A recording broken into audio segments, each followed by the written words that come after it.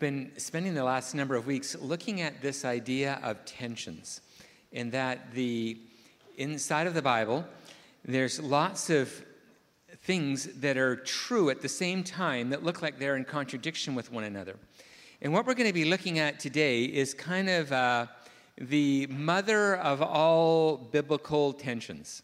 This is the one that is the most hotly debated inside Christianity, and is maybe even the most long-standing. People have been arguing over this issue for at least 500 years, and you'd think we'd figure it out by now, but nope.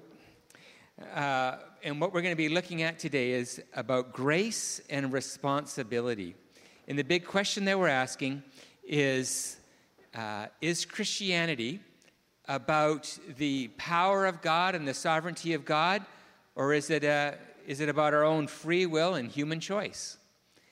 And people have been debating this for a very long time. And there are, I'm not going to overwhelm you with church history, but there's two names that you need to know.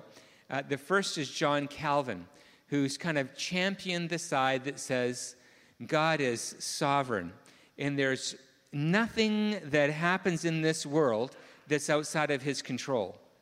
Everything that's going on is directly because of him. Let me give you I'll just give you three passages that kind of emphasize this. Acts 13:48 says, "As many as had been appointed to eternal life believed." So, who believed? Those who were appointed to eternal life. So you become a Christian not so much because you decide to become a Christian, but because you've been appointed by God to be a Christian. So I remember teaching in a school that would be what this is called Calvinism or Reformed theology. And I come from a very evangelistic background. And so I come to this school to teach, and nobody's talking much about evangelism. And so I asked them, I go, what's going on? Why doesn't, this is a Christian school, why don't we care very much about evangelism? He says, well, God will save who he will save. And we trust him to be faithful in that. And that was really hard on me. But that's a bit of it. Maybe that's a bit of an extreme, but it is what kind of falls under this idea of Calvinism. Ephesians 1:5 says something quite similar. In love, he predestined us to adoption as sons through Jesus Christ. So before the beginning of time, you were predestined. You were foreordained. You were chosen by God to be a son of God. Again, this is all about his doing. It's not about what you chose to do. Psalm 139:16 supports this. All the days, this is David speaking to God, all the days ordained for me were written in your book before one of them came to be. That's the sovereignty of God. It's not 95% of your days where it was all of your days. There's nothing that has happened in your life that is not outside of God's knowledge or control. That's Calvinism. And that's biblical truth. God isn't a little bit in control of the world. He's totally in control of the world. Now, for a lot of us, that brings up some questions we'll get to in a minute. But God is fully in control. And if you don't believe that, you're going to struggle with lots of what the Bible teaches. That's Calvinism. Then came someone named Arminius. And Arminianism, or Arminian theology, Arminianism is more of it stretches to being unbiblical. But to think of yourself as Arminian, this is all about free will. Let me read three passages about this. Matthew 23:37 says, this is Jesus speaking, "How often I have longed to gather your children together," speaking to Jerusalem, I have longed to gather your children together as a hen gathers her chicks under her wings. So God's saying, I have a longing. I want to draw Jerusalem together. And it says, and you were not willing. Okay, well, that's a problem. Because what we just read is that everything is in God's control. And now we read, he has a desire that's been unfulfilled. He wanted to do this, but we were unwilling, and so he couldn't, or didn't. So that's different, right? And then there's a bunch of verses in the Bible that are but verses, or if-then verses, or when verses. That when you do this, or if you do this. Let me give you some examples. This is all about our free will. 2 Chronicles 7:14 says, if my people will humble themselves and pray and seek my face and turn from their wicked ways, then I will hear them from heaven and I will forgive their sin and heal their land. How do you get your sins forgiven? Well, you got to do a bunch of stuff.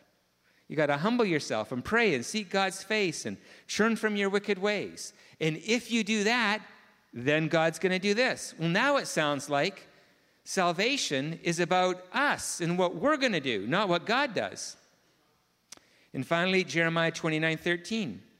You will seek me and find me when you search for me with all your heart. So, according to this passage, if you don't personally know God and have that experience, it's your fault. You didn't seek him with your whole heart. And so that's why.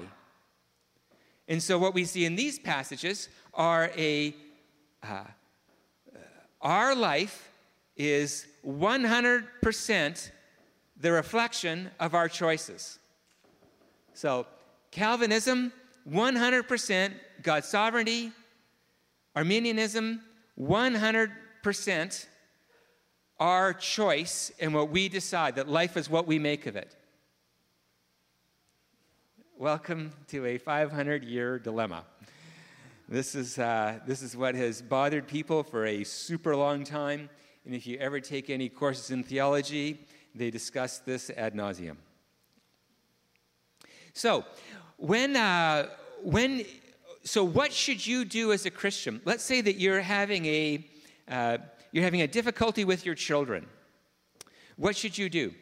Should you pray? Say, Sovereign God, would you please come and do what you do that I can't do? Save me, save my children, change their hearts. Do a miracle, please. They're killing me. Is that what our parenting is about? That we should pray? Or you're looking at your bank account and it's looking a lot more red than black, and you go, wow, this is not good. I need to pray. And so we start to pray, oh, God, bless my finances. You're sovereign God. I'm reading, where am I reading? I just lost it. I'm reading in the Bible. And I'm reading in John. And it says that everything comes from your hands. So, Father, everything comes from your hands, and so I'm asking for blessing. And I'm going to wait until that happens. Is that an appropriate response? That's a great response. Shouldn't we pray for our children, pray for our finances, pray for our emotional well-being, trusting that God is sovereign and can do miracles and is in control of all things? Wouldn't that be a good idea? Or should we just take responsibility? My children are misbehaving. Forget about prayer. Smarten up. I'm going to punish you. I'm going to discipline you. I'm going to do something. And I'm expecting you to do something. Should that be our response? Or we look at our bank account, we say, well, I just got to find me a better job. Forget about praying. I just need more money. And the only way I'm going to get more money is if I work harder. Don't you struggle with this all the time? Like, what am I supposed to do? Is it up to me, or is God going to do something great? And so we struggle between the power and sovereignty of God and our human power and personal responsibility. How do we work these things out? Well, when I was at Regent College, my mentor's name was Klaus Bachmuel. Isn't that an outstanding name? He was Swiss, and he studied under Karl Barth. And if you know anything about theology, that is a big name. And he was a student. And he was my mentor, and so I took a course, or a seminar rather, which is just a smaller group of students, and it's more of a dialogue than it is a lecture. And what we were doing is we were studying another fancy word called sanctification. And the question of the course, does God make us pure and holy, or do we, through self-effort, become pure and holy? This was the question that we were going to try to answer in a few months' time. And so what we did is we went through church history, and we looked at different ages or movements inside of church history to see what they had to say about the subject.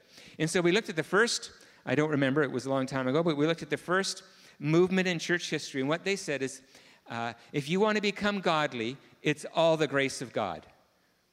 You can't add to it. How dare you think that you can add to it? It's a gift from God. And we need to trust that that's true and live in that reality. Great.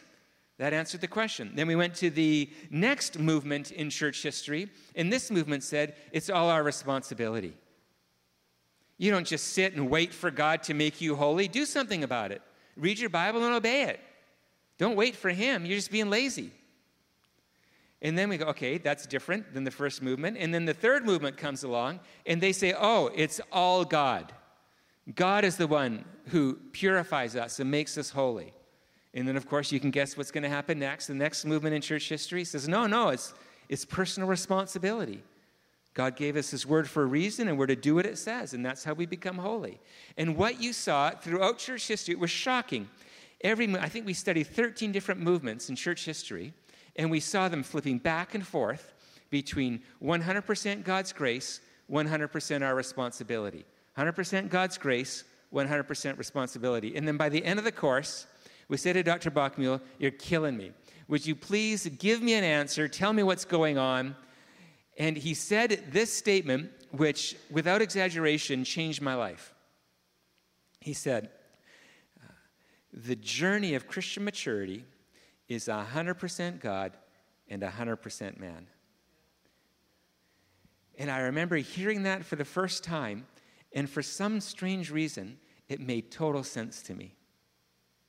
That in any given point in my life, it's all about what God's doing, and it's all about me making a godly choice. You point at any given moment in time. Jesus would be the example. When it says that Jesus wept, was that God that was weeping, or was it a human emotion? Yes. It's all God, and it's all man. In any given point in your life, God is fully at work in your life. Not a little bit. He's not just a little bit in control. He's fully in control, and you are fully active. Okay. Now, that's nice, and it helped me a lot. But what I want to focus on tonight is, why is that a problem? Why is that difficult for us? And here's what I'd like to suggest to you. The issue that's going on is who's in charge? Who has the power? I tell this story. I know it's a dumb story, but it still works for me. And I think it's what it's like to be a guy. So I'll just say guys for now. So I get to play ball hockey with my boys. It's super fun. And it's a pickup game, so there's no teams ahead of time. You just kind of divide yourself up. And so when I get to the ball hockey court, here's what goes through my mind. Who's in charge? So I look, everybody's got their stick, fine, whatever. Who's in charge? Who's going to divide us up? Who's going to put us on the teams? Who's going to decide what the rules are? Who's in charge? And if nobody's in charge, because I'm a type A kind of person, I'll be in charge. But I don't really care if I'm in charge. I just want to know who's in charge. And if you're in charge, great. And if I'm in charge, great. I just want to know who's in charge, because when I know who's in charge, then I know how to behave. I think like that. We all think like that. We get into a moment and we say, God, are you in charge or am I in charge? Just let me know, but I want to know who is in charge. Because if you're in charge, well, I'm going to behave in one way. But if I'm responsible, then I'm going to behave in another way. And so the challenge isn't some kind of lofty theological idea, although I know that some of you are just barely hanging on to me right now, but we'll get to something practical in a moment. The issue is, who's in charge of the world? Who has the power? And if God has all the power, I'm going to live in one particular way. If it's all up to me, I'm going to live in a different way. But power makes a really big difference with how I'm going to live my life. And so what we find in some cultures is God has all the power. And I'm just living in response to him. And I'm afraid to tick him off. So I'm just going to submit to his power. And what we find in many of these cultures is they're tremendously superstitious, and they don't evolve in technology because they're waiting for God to do something miraculous. And who am I to presume upon the living God and to push things forward? No, I submit to God. And then we have what's more like Western society, where I don't know what God's doing, but anyways, let's do something. Let's take responsibility for our lives. Let's create things. Let's be a responsible people. So, depending on who you think is in charge determines how you live your life. Can you follow me on that? Is this making any sense to you? So my kids wrestle with this every day. When I'm not home, they're in charge, and they behave in one particular way. And then when I walk in the room, I'm in charge. It's amazing. It's a brand new way they behave when I'm in the room. Brand new. Totally different, depending on who's in charge.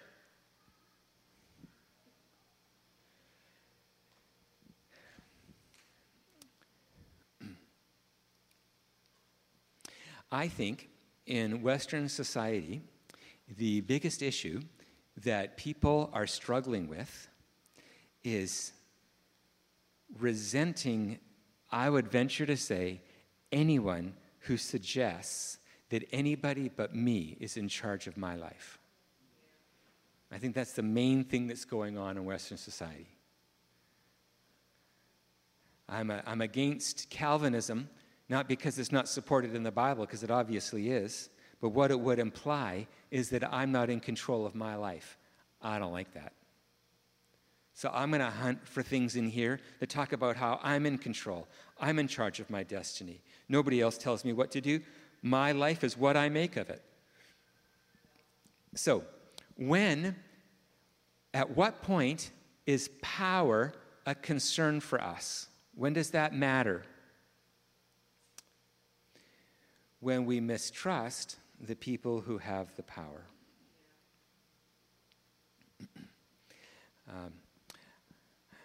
I didn't care what Trudeau was like until he had authority over me. Now I have opinions. He didn't have any opinions when he didn't have any power, but as soon as he has power over me, now I really care about what he stands for and who he is.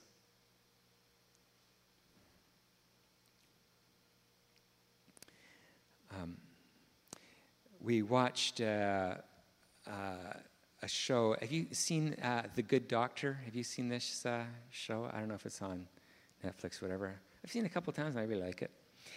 And there's this.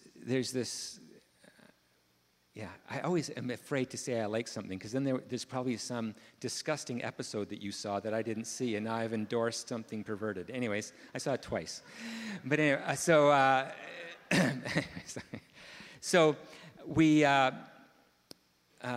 so there's this little boy who this autistic doctor is helping, and he's going to die. He has cancer, and he talks about how he doesn't believe in heaven because he says if God is in control, listen to this. If God was in control of the whole world, and he makes me have cancer, then I don't want to believe in him. I don't want to believe in a God like that, and therefore I don't believe in heaven or hell. I just believe that we're going to stop existing. That's a person who's struggling with God's power. Is he trustworthy? And since I have negative things that happen in my life, now what do? Do I say, great, he's all powerful, so does that mean he caused my cancer? Is that what that means? Is 100% God being sovereign, does that mean all pain and suffering in the world is his fault? Is that what the conclusion that you reach? Or the other conclusion is barely better. I have cancer because I had either a bad, bad parents or a bad diet, or I ate something that I shouldn't have eaten, or, whatever. Now it's my fault. Now listen, I think most of our thought processes that revolve around power is about who's to blame. That's what I think is going on. Whose fault is it? And so we trace the power back to it, so it's your fault. You had the power, you didn't do anything about it, it's your fault. So just follow me just for a little bit longer here. When we think that power is all about blame, then we're super suspicious of other people and very self-protected. And we don't want to have anybody have power over us. I think that when we think about power, we think about fault-finding and blaming. And so if you talk to somebody about God being sovereign, you know this, and you maybe say it yourself. Yeah, he's powerful. Let me tell you about his power. And then they'll tell you a horrible story of their life or of somebody else's life or Africa. I don't know why it's always Africa, but it's, something that happened in Africa. And then they have this look, like I double dare you. You said he had all power. I just pointed out how his power is sick. What are you going to do with that? And so the only paradigm they have about power is about blaming people. And then they don't want to have power either because they don't want to admit, unless, of course, their life is going well, then they're more than happy to say how, amazing they are, and they write a book on it. So, we're going to get to the point right now. So, we have an unhealthy relationship with power when we think it's all about blaming. And then that's why it really matters about, is it God or me? Because I got to know who to blame. I got to be super clear about that, and I'm hoping it's you. Unless I'm doing well, then it'll be me. All right? So, we have an unhealthy relationship with power when it's all about blame.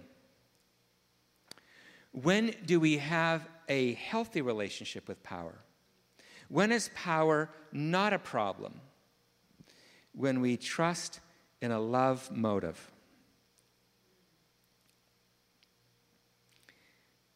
Okay, follow me, because I just think this is so helpful, and I know I'm pushing our thinking.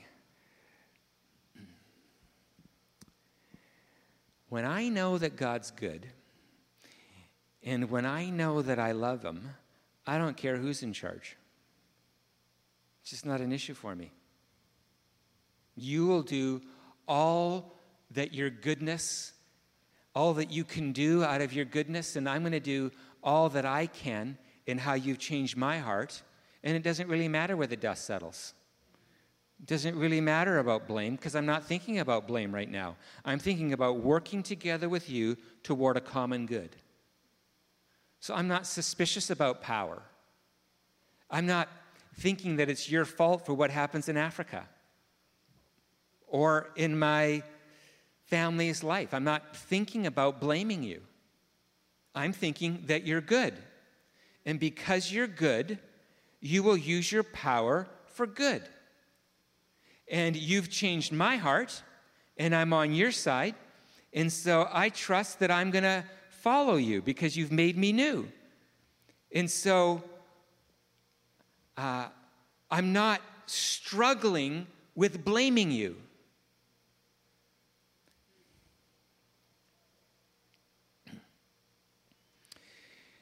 Power structures don't have to be clarified when there is no threat.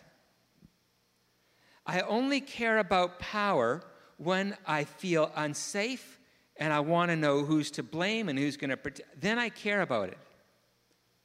But when I trust in a loving motive, I don't worry so much about who does what. Let me give an example of 1 Corinthians 15:10.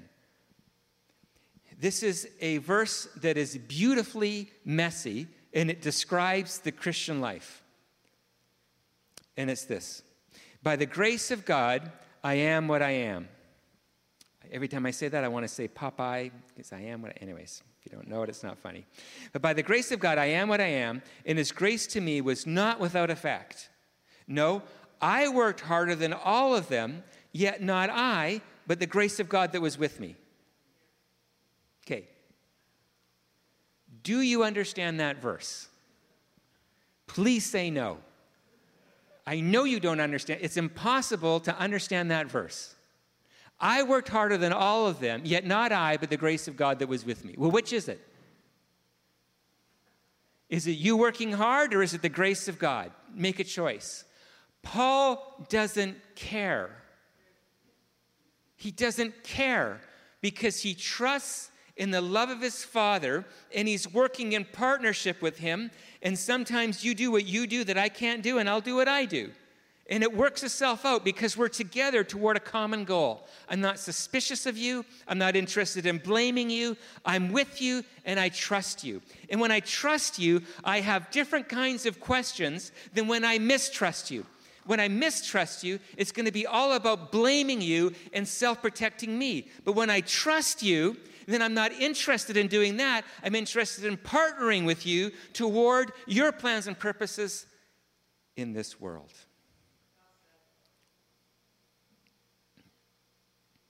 Are you following me? That maybe the debate of Calvinism and Arminianism has nothing to do with logic and everything to do with trust. And if we could trust the goodness of our Father, we would have a different discussion. But the reason why it's lasting for 500 stupid years is not because of our logic. It's because of our deep-seated mistrust of the living God. And if we could work that through, this tension, I believe, would dissolve.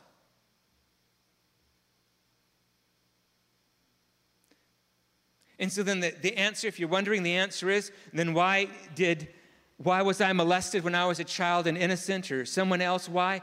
I don't know, but one thing I do. God is love. And he grieves with you in that place. Let's start there in a discussion of his power. Don't start with mistrust. Start with trust, and then see how his power will be expressed. It's a different conversation.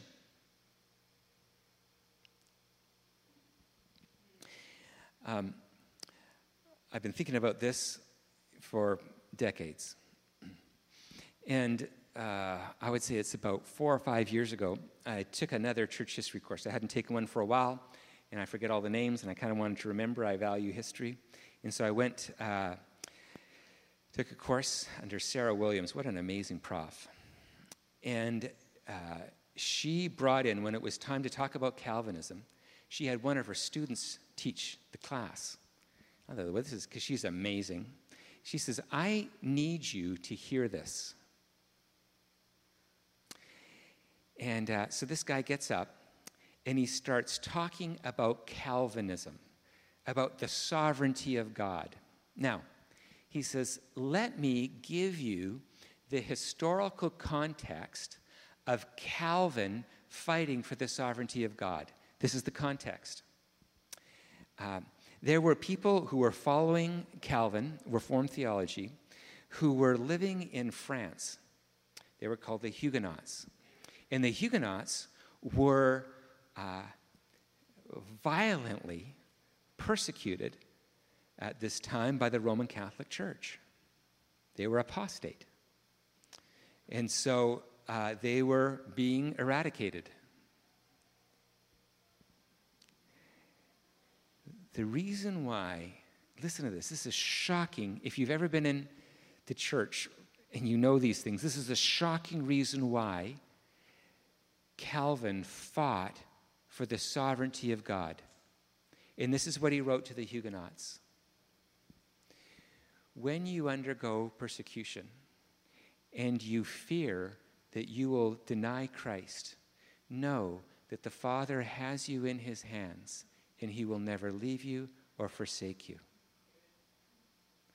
The motive behind Calvin's fierce fight for the sovereignty of God was a pastoral concern about people who were persecuted.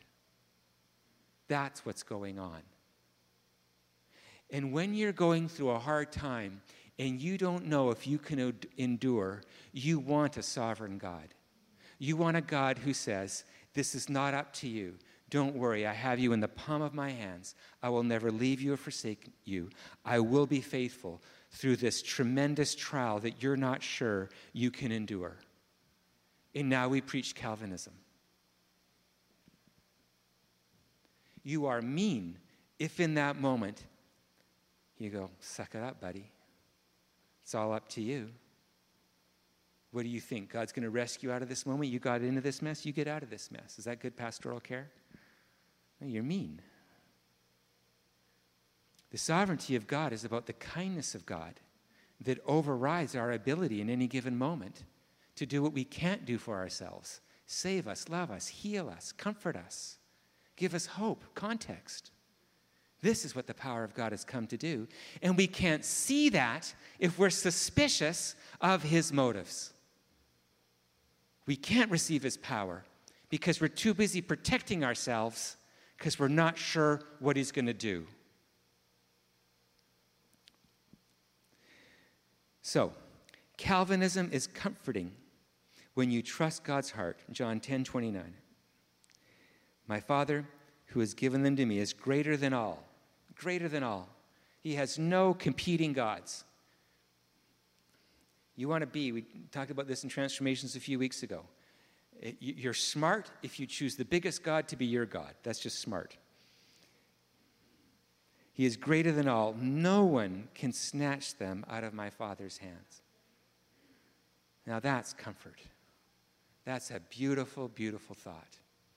And when you lay down your mistrust, you will love, and get this, find comforting the almighty power of God.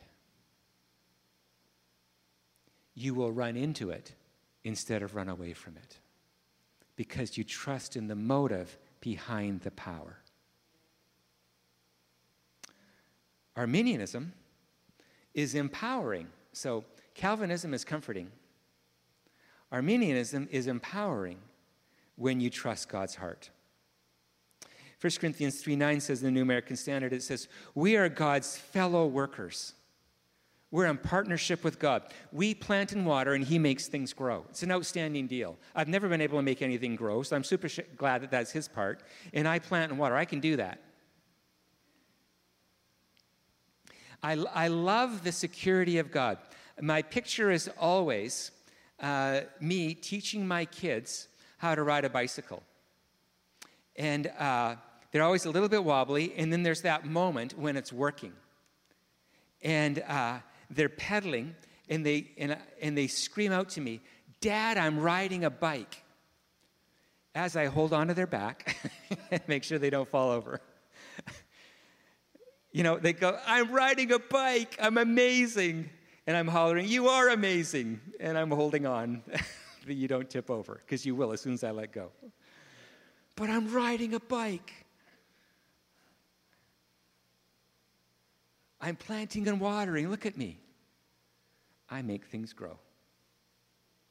And then on Judgment Day, I'm going to reward you for your planting and watering, because you did it because you trusted in my power. You did your part. You did 100%, not 50% of your part. You did 100% of your part because you trusted in my motive that I'll do my part. And that's good Arminianism. And what it makes is a fun life. When I'm not doing well, God's sovereign. As things are going well, I'm partnering with him. Either way, life is a joy and it's an adventure, because my God is good and he's great. In conclusion, what if we desire clarity? Are you to blame or am I to blame? Do you think like that? Come on now. Do you think like that through the day? When you go to work, do you think something goes wrong at work? What goes through your mind? Whose fault is it? All I know is it's not mine. Do you think like that? Sadly, I think like that way more than I'd like to admit. What if we desire clarity? Who's to blame? When we are suspicious of God's motives.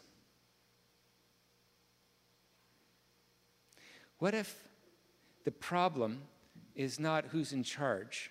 What if the problem is, do I trust him? And when I trust him, I don't need to be suspicious of what he does, and I can be liberated to do what I do. And we're working together in perfect harmony because he's my dad. I think this even can translate over into human power. It says, "For the one in authority is God's servant for your good." When we trust in a sovereign God, we can even submit to human power because we trust in his sovereignty over all things at all time and all people. And that's why Jesus is able to say to Pilate, "Don't you know what I could do right now? I could call down a whole whack of angels and wipe you all out.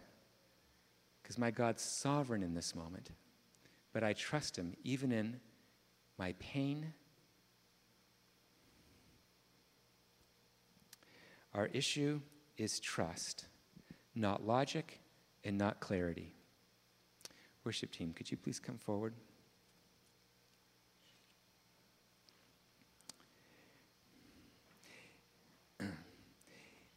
If you are suspicious of God, there will be no amount of explanation that will satisfy your heart. There just won't be. It won't quite make sense why there's cancer, why there is natural disasters, and why there's war. You will never get over that.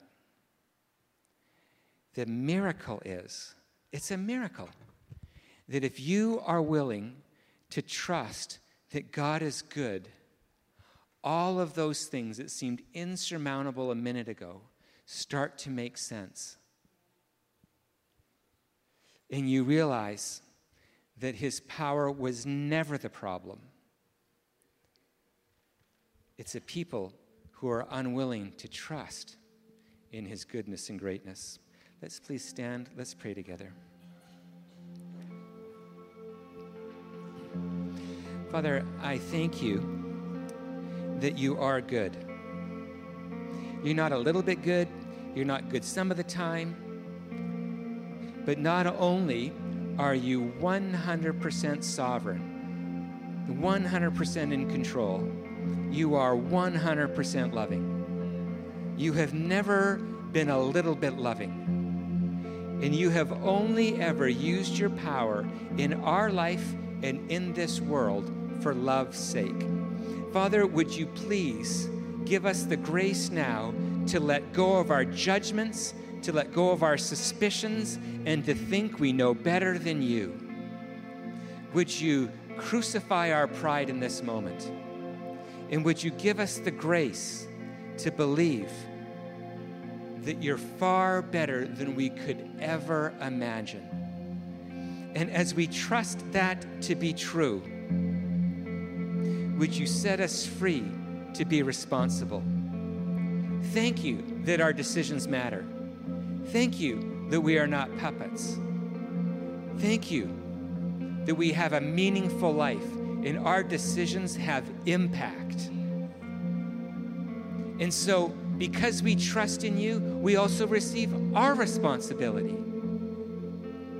And we don't hide behind you in some inappropriate, blaming kind of way. Minister to us the freedom to trust, and therefore becoming a people who pray and a people who obey.